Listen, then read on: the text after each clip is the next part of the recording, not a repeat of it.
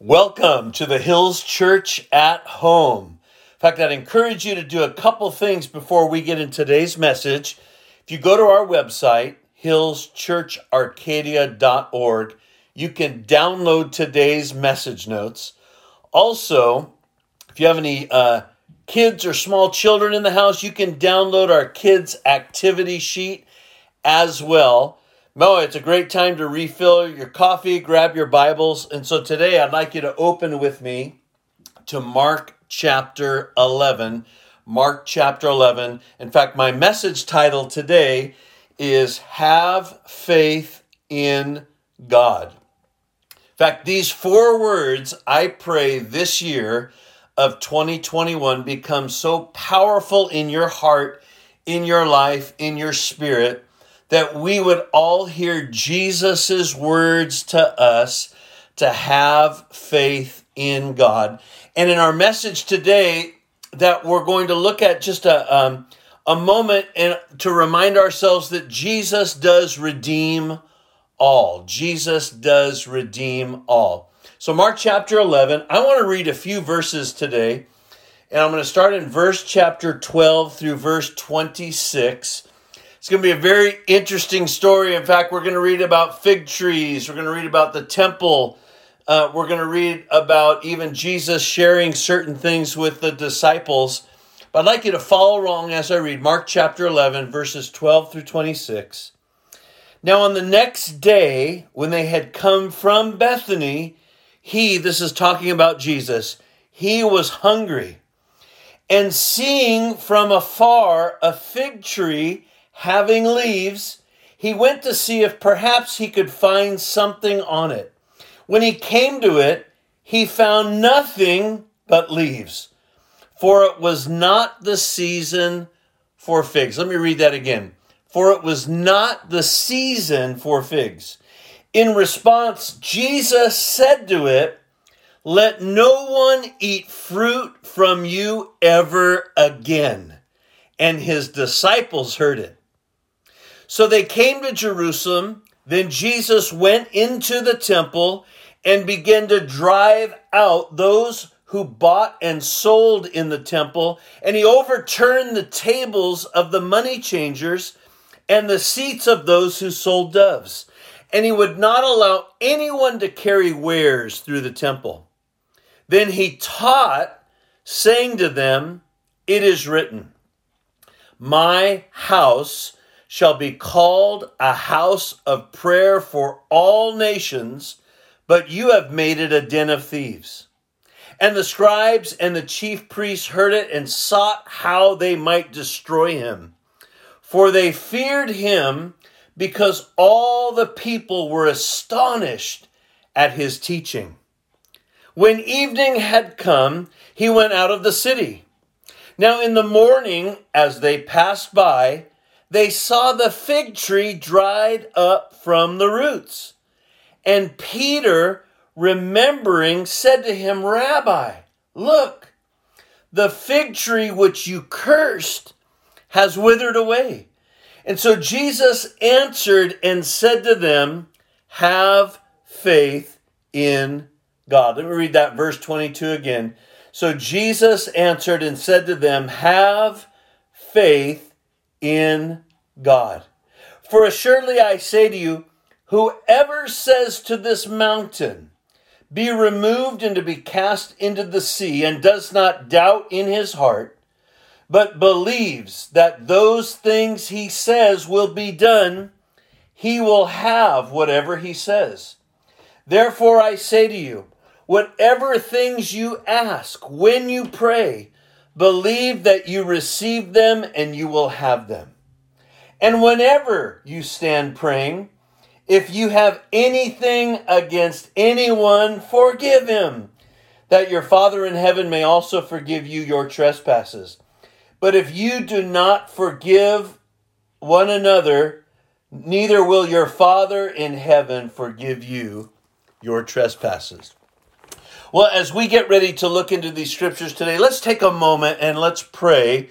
Let's allow ourselves to settle, and so that we can hear the Holy Spirit teaching us through these verses to have faith in God. So, Father, we thank you for this opportunity today. And as we pray, we thank you for the Holy Spirit, the teacher, that can take these words, your holy words, and speak to our life and our situation so that we believe you and that we have faith in you in these times and these days, because you are the same yesterday, today, and forever. And we pray these things in Jesus' name. Amen. In fact, even though my title is Have Faith in God, it really could be like fig trees, temples, and discussion.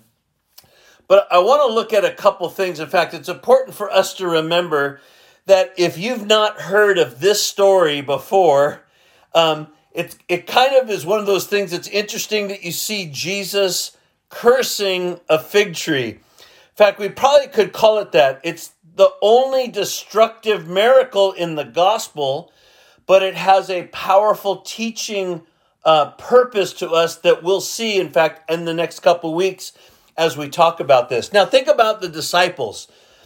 They have both seen and heard Jesus. They heard Jesus in the boat say, "Peace be still," over the wind and the waves, and everything became peaceful. They then saw the madman of Gadara, as we were reading along in the book of Mark, a man that was so full of demons. The Bible says there was that the demons ran into the pigs, about 2,000 of them. He was so full of demons, nobody could chain him or stop him, and they saw this man free and sitting in his right mind. They saw a little girl that was raised from the dead. They saw Jesus feed the 5,000 men plus women and children. They had witnessed Jesus walking on the water, people touching him and were healed. Another feeding of the 4,000. His public teaching, his private teaching, and so many more things. In fact, just before we read this story, he's already come in on Palm Sunday, and all of this going on, and he's going to curse a fig tree? What was about to happen? What did he want to teach his disciples on his final week before the crucifixion and resurrection? In fact, I want to head that way because I want you to think about that fig tree, and we'll come back to that this next week. But I want to think about the temple and what Jesus did. In fact, that temple ground is what we would read about in the Bible as Mount Moriah. In fact, it's a very popular mountain in the Bible, referred to all the time in the Old Testament. It is the mountain, Mount Moriah, where Abraham was going to offer Isaac as a sacrifice because God said so. And God provided that sacrifice. I'd encourage you to go back into the book of Genesis and read Genesis chapter 22, verses 1 through 19. It'll give you an entire scope of that setting. In fact, it starts with God telling Abraham again that he was to take his son, his only son, and he was going to sacrifice him where God would show him. Well, it was going to be Mount Moriah. In fact, Abraham, who had been following the Lord now, in fact, we know this for over 25 years, he says something very powerful in Genesis chapter 22, verse 5 at the end, because some young men went to go help him, and he uses these words. He says, "Stay here with the donkey. The lad and I will go yonder and worship, and we will come back to you." That's a very powerful thing because God asks him to sacrifice this only son. Now remember, everything that Jesus does, he redeems. And it's that early indication of even God the Father that's going to sacrifice his only son. But instead of Abraham sacrificing Isaac, God stops him by the angel of the Lord's words, but then provides an offering. In fact, Abraham in Genesis 22:14, Abraham called the name of the place, "The Lord will provide." As it is said to this day, "In the mount of the Lord it shall be provided." Jehovah Jireh is one of those words. The Lord will provide. Mount Moriah is a special place. We read in Exodus chapter 25 that Moses, after already being given the 10 commandments from God, begins to assemble, because God said so, the Ark of the Covenant. He begins to build that tabernacle for the Lord, where the very presence of the Lord would be, where the people would bring their sacrifices before the Lord. And that whole preparation was a tent and a structure that could be moved, because if you remember, they're now living for 40 years in the wilderness of disobedience, going around in a circle. But God showed himself faithful even when they were disobedient, to have a tabernacle and his presence in the center amongst the people. In Psalm 121, verses 1 and 2, in fact, the main verse for our church, it says this, David says this: I look up to the hills, but where does my help come from? My help comes from the Lord who made heaven and earth. David, when he is reading or mentioning that psalm, in fact, we know that not only does he pen it, but he sings it. The hill that he's looking for is the hill where the Ark of the Covenant is. The hill that the Ark of the Covenant on is Mount Moriah. Very important. David later in 2 Samuel chapter 24, and it's mentioned in 1 Chronicles 21, David, after being very disobedient before the Lord, David goes and buys this field in this hill, which is Mount Moriah. After this time, in fact, we know this, that Solomon goes ahead and builds the temple on Mount Moriah, where the very presence of God is. In fact, there's a couple scriptures that are prophetic about this. Isaiah chapter 56, verse 7, the prophet Isaiah says this: even them I will bring to my holy mountain and make them joyful in my house of prayer. Their burnt offerings and their sacrifices will be accepted on my altar. For my house shall be called a house of prayer for all nations. Notice that verse says, even them I will bring to my holy mountain. That place, that territory, Mount Moriah, was a special place. It was a place where that Ark of the Covenant was. It was a place where the presence of God would dwell in the Holy of Holies. It was a very special place. But then Jeremiah the prophet is going to prophesy about those verses we just read in Mark 11. Jeremiah prophesies, and he says these words, Jeremiah 7:11. Has this house, which is called by my name, become a den of thieves in your eyes? Behold, even I have seen it, says the Lord. So we have this place. Jesus, as we read in Mark 11, he goes by the fig tree. The fig tree is going to have a message about this place, and this place that was supposed to be about the presence of the God and people coming to the presence of the God, people bringing their animal sacrifices to the presence of God, has turned into an area that has nothing to do with ministry to the Lord. It has everything to do with people making some type of profit. In fact, to even today, Mount Moriah is in the old city of Jerusalem. It's the site of many biblical acts of faith. It's also today one of the most valuable pieces of real estate and one of the most holy contested places of real estate on this earth. This land today is sacred to Christians, to the Jews, and even to the Muslims. But it's interesting that out of all of this time that Jesus knows something isn't right. This is his last week. This is probably Tuesday of Passion Week. And this fig tree, as we read before, had the appearance of fruit, but it had no fruit. In fact, it was kind of showing us a little bit of what was happening in the temple. The whole temple operation was nothing but leaves. Notice what's happening in the temple. We didn't read anything about them worshiping idols.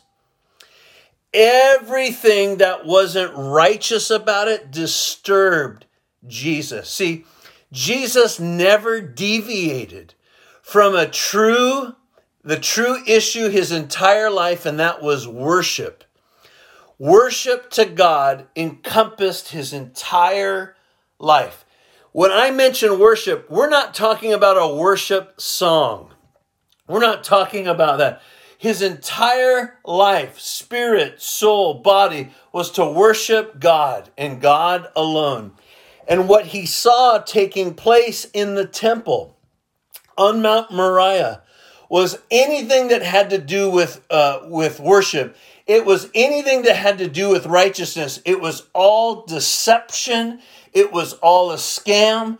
It was all about making people pay for their sacrifices, because here's what we need to know.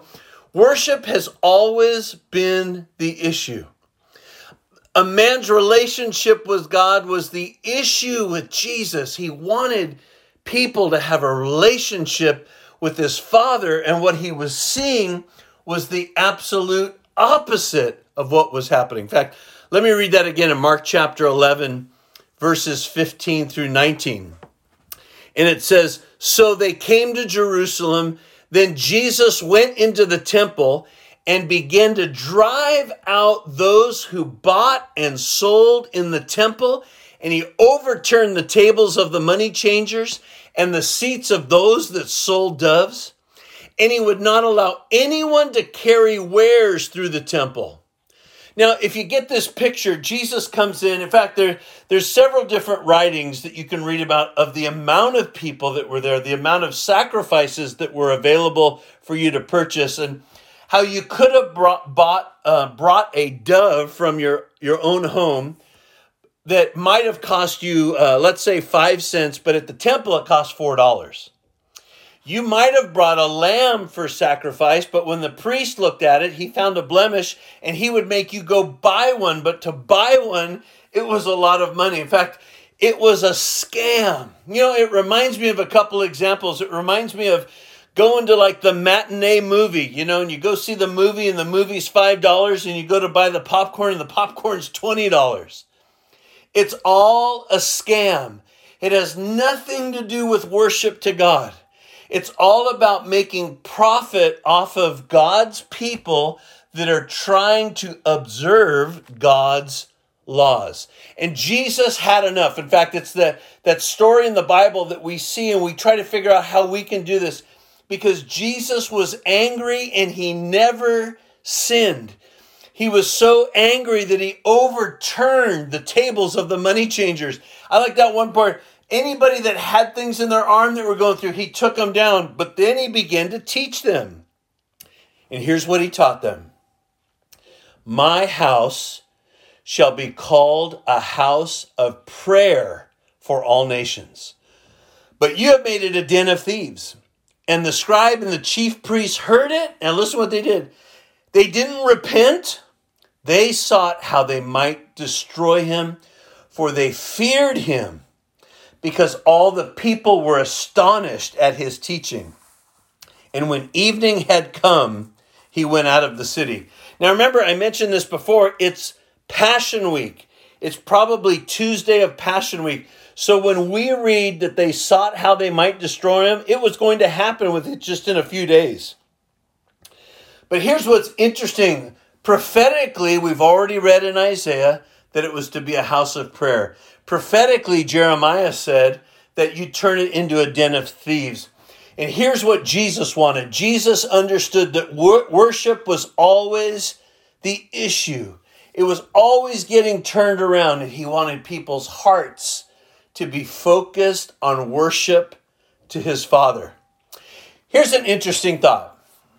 When the temple is corrupt, now the temple, the presence of God is not corrupt. The reason the temple was corrupt is because the leaders were corrupt. When the leaders were corrupt, the people were corrupt. When the people were corrupt, the nation was corrupt.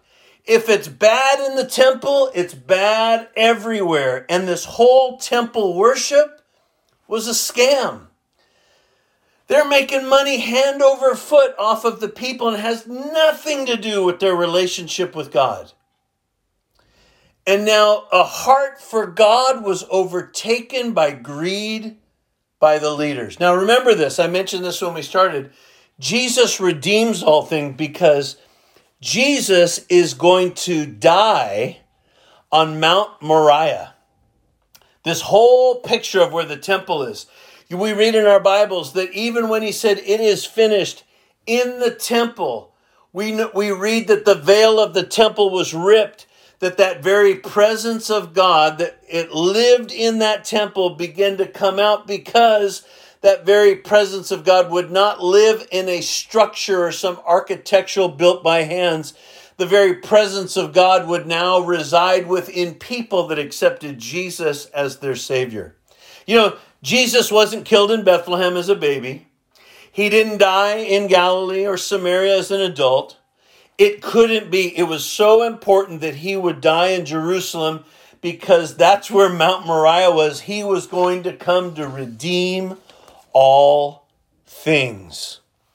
He would redeem all things. And one of his last teachings, in a situation where he's knocked down tables and knocked down things out of people's arms, is he would teach them that his Father's house should be a house of prayer for all nations. The focus of this house is to be for prayer and worship to God. The focus should never be on making money and for gypping people and switching things around. It should always be about his Father. You know, when we looked at Genesis 22, what became so powerful in that image was that Abraham had that knife raised. He was fully committed to sacrifice Isaac, that promised son that had been promised 25 years before that time.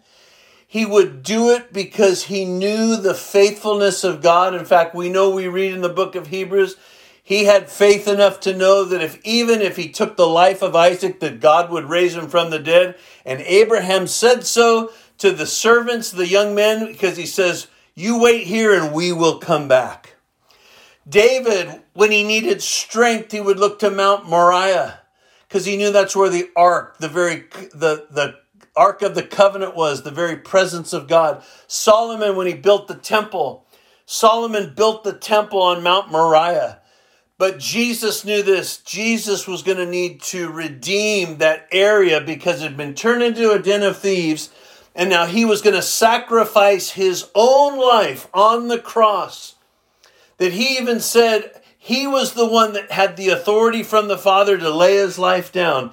He was the one that would take all of our sin and our sickness on his body.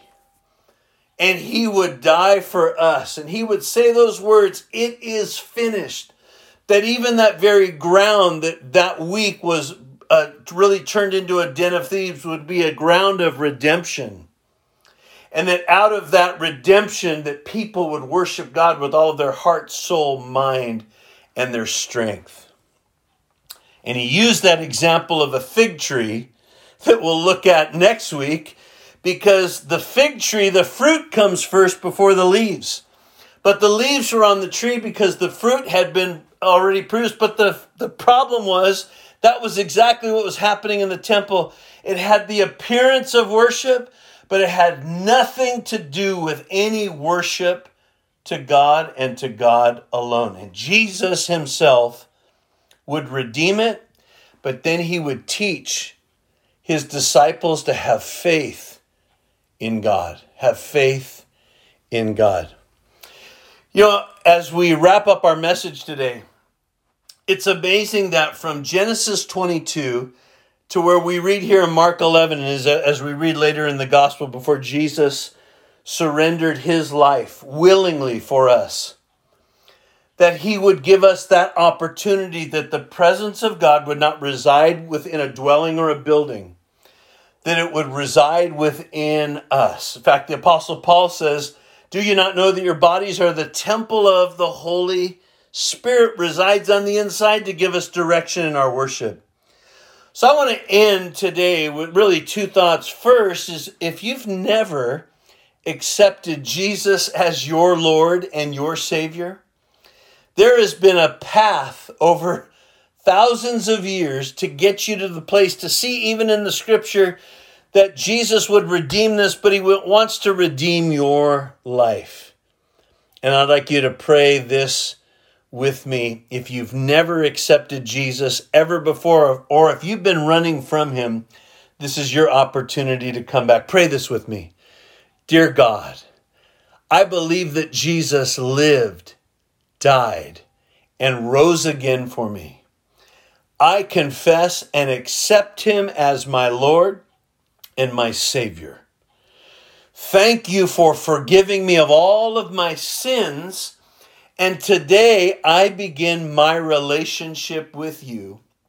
In Jesus' name, amen.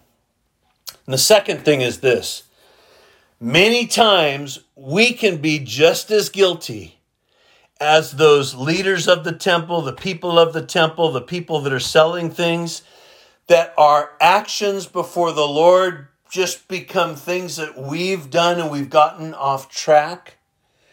And the realization when you get your table turned over or when you get your hands not clear of what you have is to be shaken up to remember that the reason that we worship is to worship Jesus alone. That's the most important thing. The most important thing is that we worship him and him alone. Jesus mentions, and I refer to this all the time, when you pray, go into your closet. When you fast, go into the other room. Don't let people know. Let your heart be stirred even today and this week that you are a person of worship, that you worship the Lord, spirit, soul, and body. That's your heart, not actions like what we read in the temple, but it's part of that we come to worship God and him alone. So, Father, I pray for all of us that, Lord, we see how easy it is for things to get off and not to remember the main thing. The main thing is worshiping you. The main thing that Jesus says is, my house shall be called a house of prayer for all nations. That we get back on track, nudge us back, direct us back, make the crooked places straight in our lives, that we get back to that heart of being a person of worship first and foremost to you. In Jesus' name we pray. Amen. As we receive our tithes and offerings today, I want to read a couple verses out of Psalm 1. In fact, it's Psalm 1, 1 through 3, and it says this. Blessed is the man who walks not in the counsel of the ungodly, nor stands in the path of sinners, nor sit in the seat of the scornful, but his delight is in the law of the Lord, and in his law he meditates day and night. And he shall be like a tree planted by the rivers of water that brings forth its fruit in its season, whose leaf also shall not wither, and whatever he does shall prosper. Interesting verse, isn't it?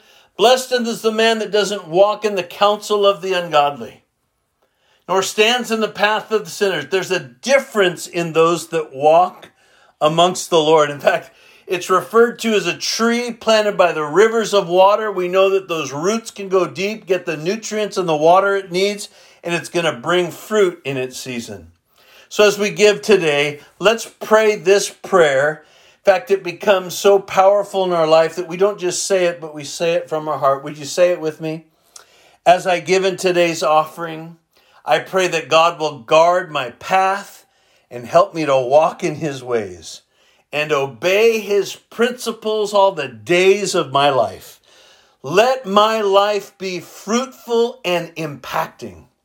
Let my giving be governed by the word of God, and let my life be blessed with good fruit. In Jesus' name, amen. If you're giving today, you can go to our website, hillschurcharcadia.org. You can click on the give button. It's safe, it's fast, it's secure. You can also give by mail. You can write to us, the Hills Church, P.O. Box 661419, Arcadia, California 91066. Boy, be a part of this every single week. We're going to come back this next week. We're going to get back into Mark 11 because there's a powerful story about this fig tree, about worship, about the disciples and their faith and how they pray and what they stand for. That all centers around worship, but it all centers around 4 words. Have faith in God. Whatever you face this week, whatever might come at you, whatever might come against you, hey, if it's even praiseworthy, would you remember this week to have faith in God? The Lord bless you. As we end our time each week, we read Psalm 121, 1 and 2. I look up to the hills, but where does my help come from? My help comes from the Lord, who made heaven and earth. The Lord bless you. Have a great and powerful week and have faith